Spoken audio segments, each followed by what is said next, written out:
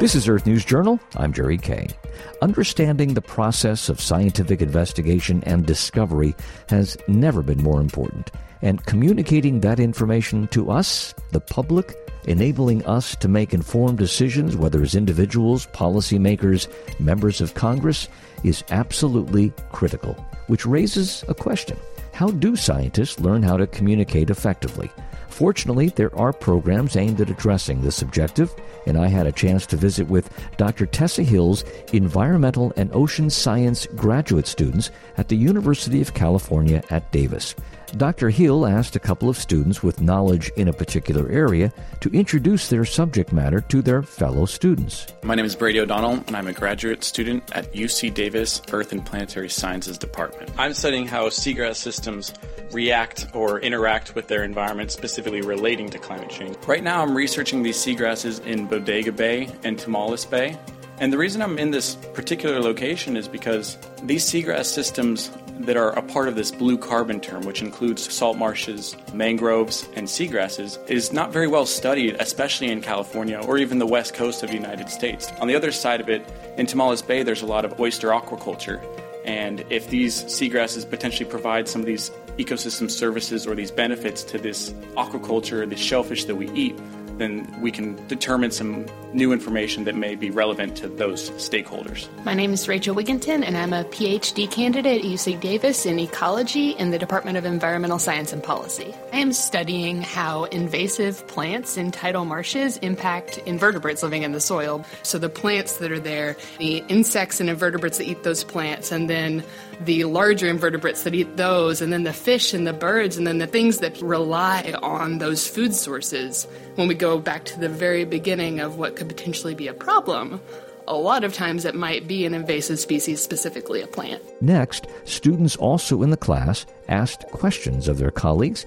This is a highly edited version of what occurred. Brady, can you tell us how you got involved in your current research? Some people might be surprised to think that I do love sand and mud and dirt. It's not that exciting.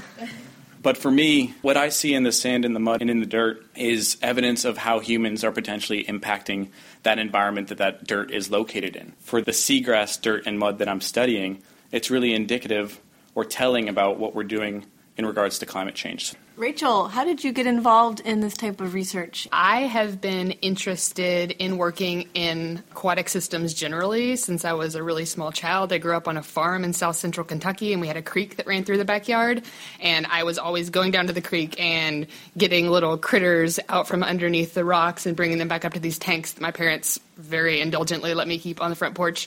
I took that love of trying to understand how things worked, and I wanted to transition it into a more academic form of study. Along the coast of California, we've lost 90% of our tidal wetlands, so it's really important to understand how these remaining 10% work so that we can conserve them and keep these systems not only for future generations, but because they do really important things for us. They have a lot of what we call ecosystem services. So these are things that ecosystems do that are beneficial to humans.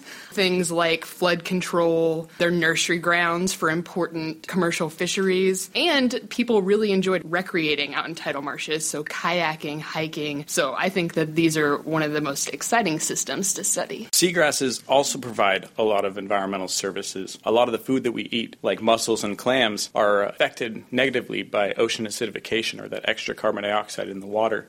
And seagrasses, when they photosynthesize or when they're breathing, they potentially combat or mitigate or protect some of these animals from this ocean acidification problem. Brady and Rachel, both of you talked about combating climate change and sequestering carbon. Are these environments, are they potential answers to our climate change question? Can we plant these up and down the coast and see a change in our climate? I would say this is a piece of a solution, and it's something that we can do right now. But seagrasses will not be the answer for the future. It will help us to work towards this issue, but I think that something that will solve the problem for us is going to take a lot more unification in policy, both locally and nationally. I completely agree with Brady's sentiment that there is no silver bullet for combating climate change. However, especially in our coastal communities that are particularly at risk because of some of the effects of climate change, like sea level rise, restoring and actively conserving these coastal systems like seagrasses and salt marshes is actually very important.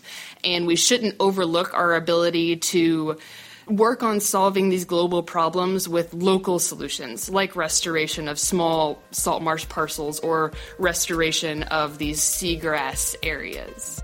I found Dr. Hill's class and students to be absolutely wonderful. She brings in outstanding outside speakers and provides a unique opportunity to combine a student's obvious passion for science with a commitment to sharing that knowledge and passion with us.